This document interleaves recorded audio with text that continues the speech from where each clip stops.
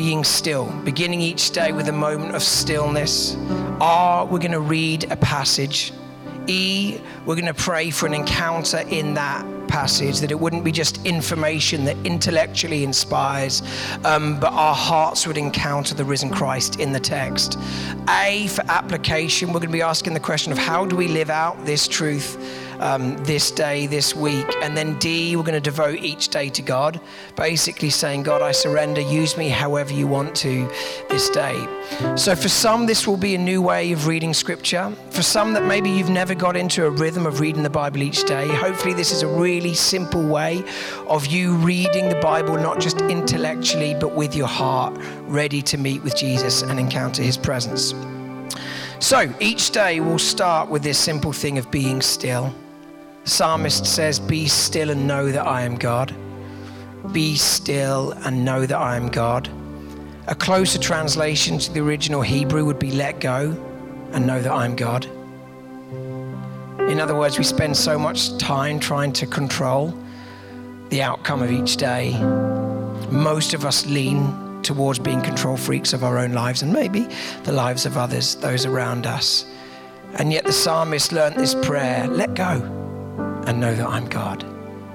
You don't have to be in control because you have a God who is in control.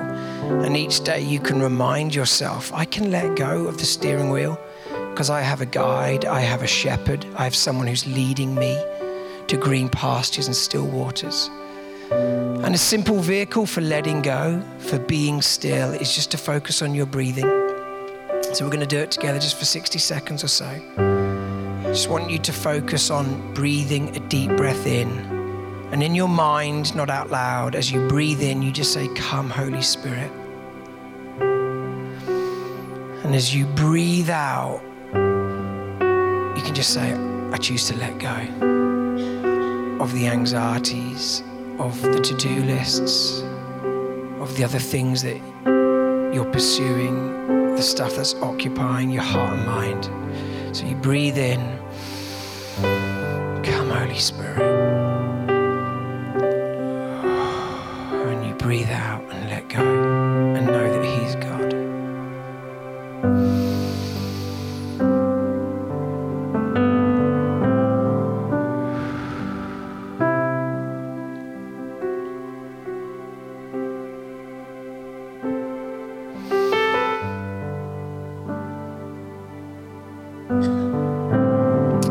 That practice mindfulness. This is a Christian form of mindfulness. It's what the followers of Jesus have been doing for centuries. The end goal of Christian mindfulness isn't to be empty. It's to be full of the presence of Jesus. The end goal of Christian mindfulness isn't just awareness of self. It's awareness of the presence of Jesus. So we breathe in the breath of God.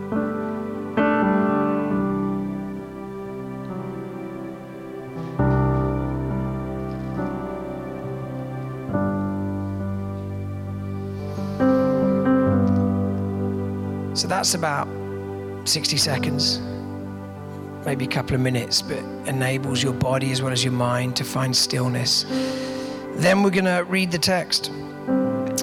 It's up on the screen. For those with particularly good eyesight, you can read from the screen. Otherwise, there's Bibles in the pews.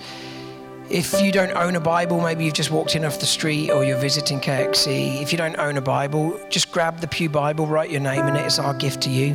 We encourage you to read it with us over the course of 2020. We believe it will totally change your life because you'll find Jesus in this story. And in finding Jesus, we believe you'll find life. So if you want to turn to Psalm 23 in the Bibles, or you can read it on the screen. So let's read together. The Lord is my shepherd. I lack nothing. He makes me lie down in green pastures. He leads me beside quiet waters. He refreshes my soul. He guides me along the right paths for his name's sake.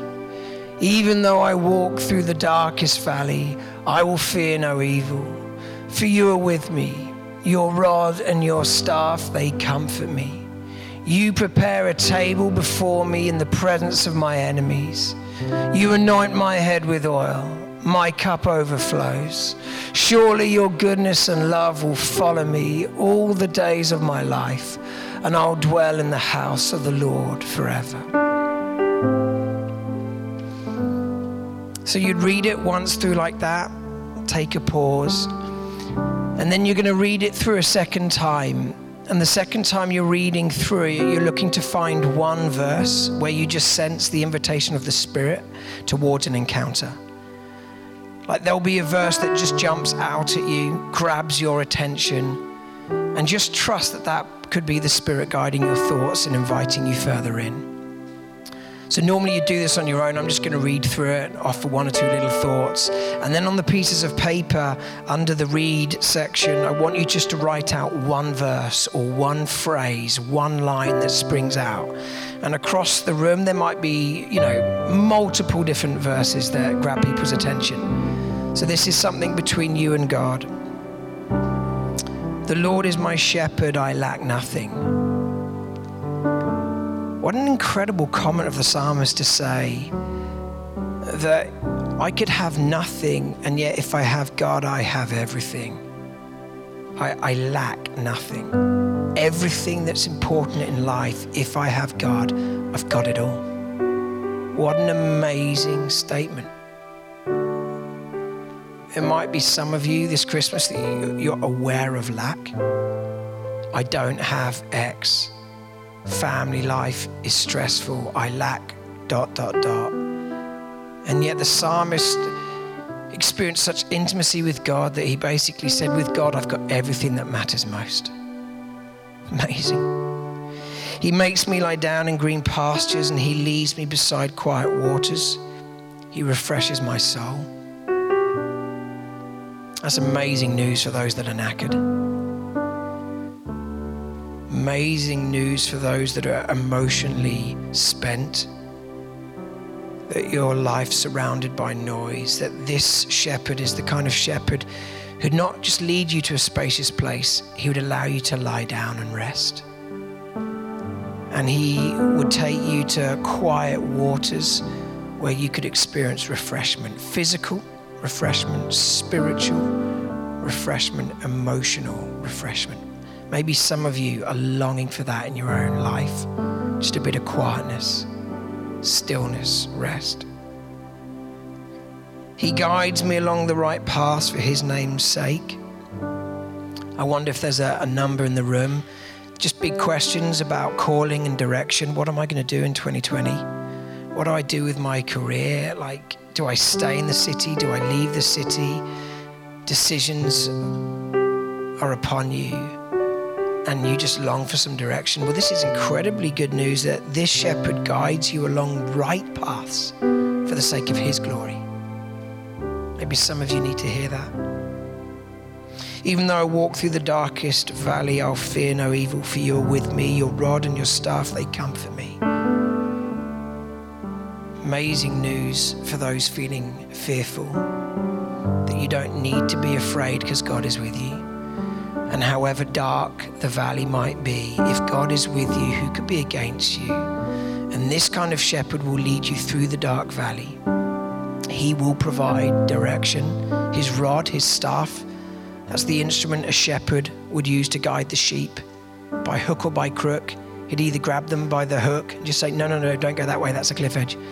Or he'd just prod them, no, not that way. We're going this way, because this way is the way towards green pastures. So you don't need to be afraid. You're not alone.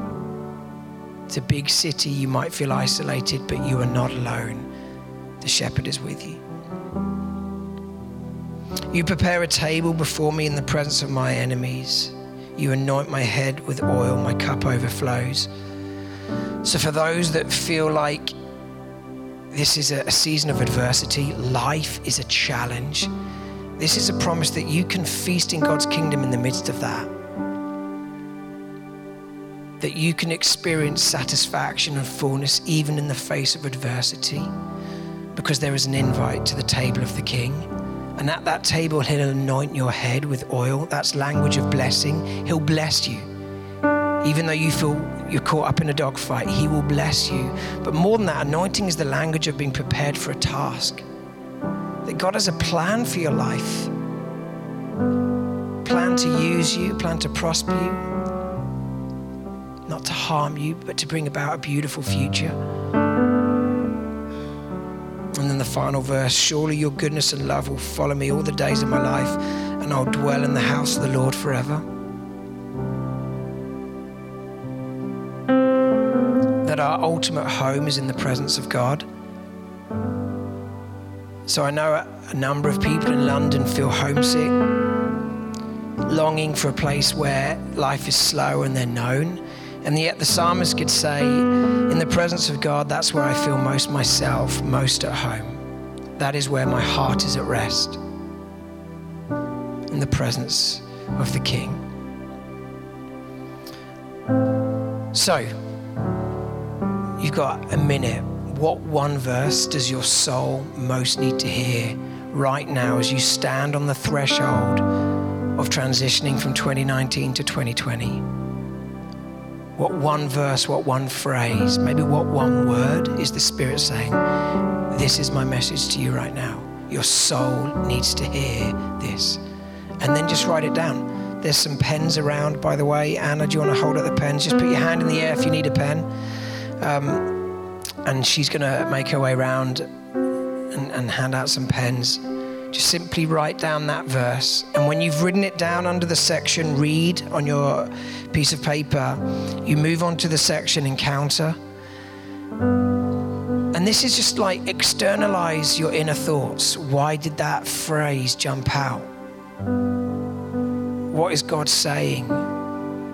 What are you observing about that verse? How does it make your soul feel? What thoughts spring to mind? You got 4 or 5 lines just to jot down in a conversation with the Spirit, your internal world.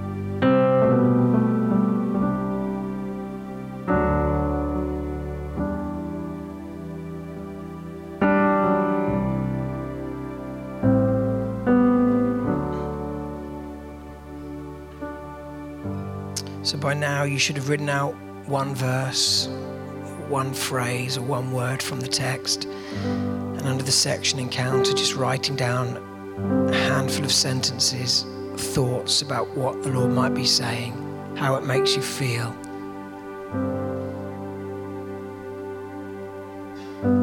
And this is more than just an intellectual exercise. This is the Lord wanting to minister and speak truth to your inmost parts, knowing that when God speaks, he acts. He says, let there be light, and there is light. He speaks into your life, and as he speaks, he creates and restores and redeems. The word of God is living and active.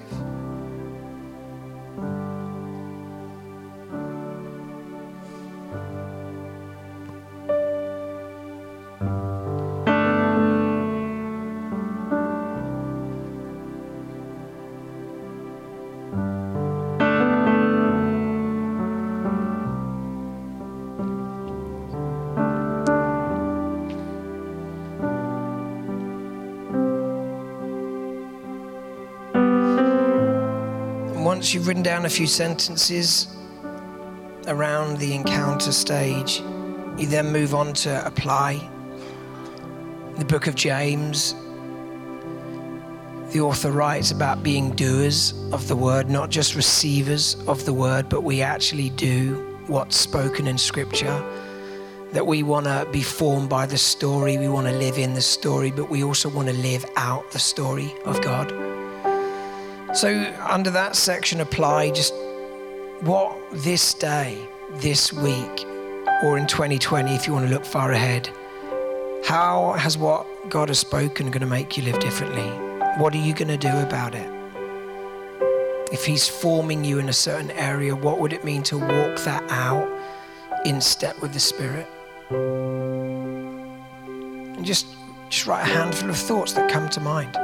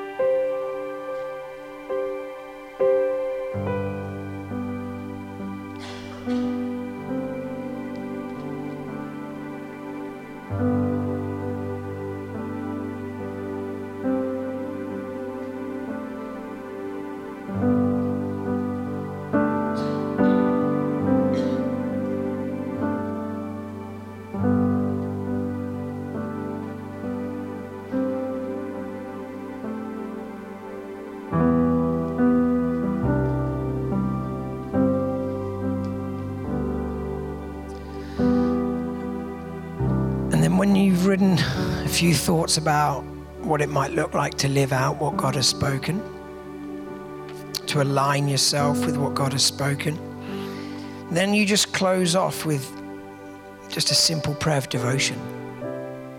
And you could do this for this day. Lord, I give you the rest of this day, the final few days of 2019. You could pray ahead to 2020. Lord, I devote this year to you.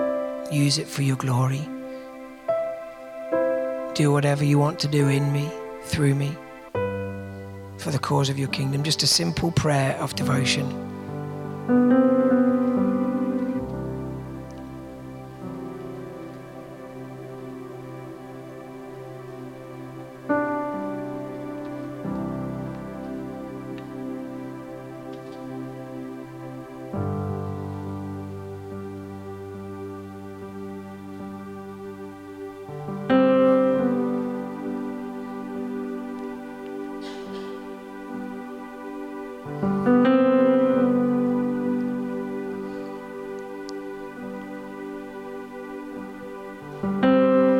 Should we stand together?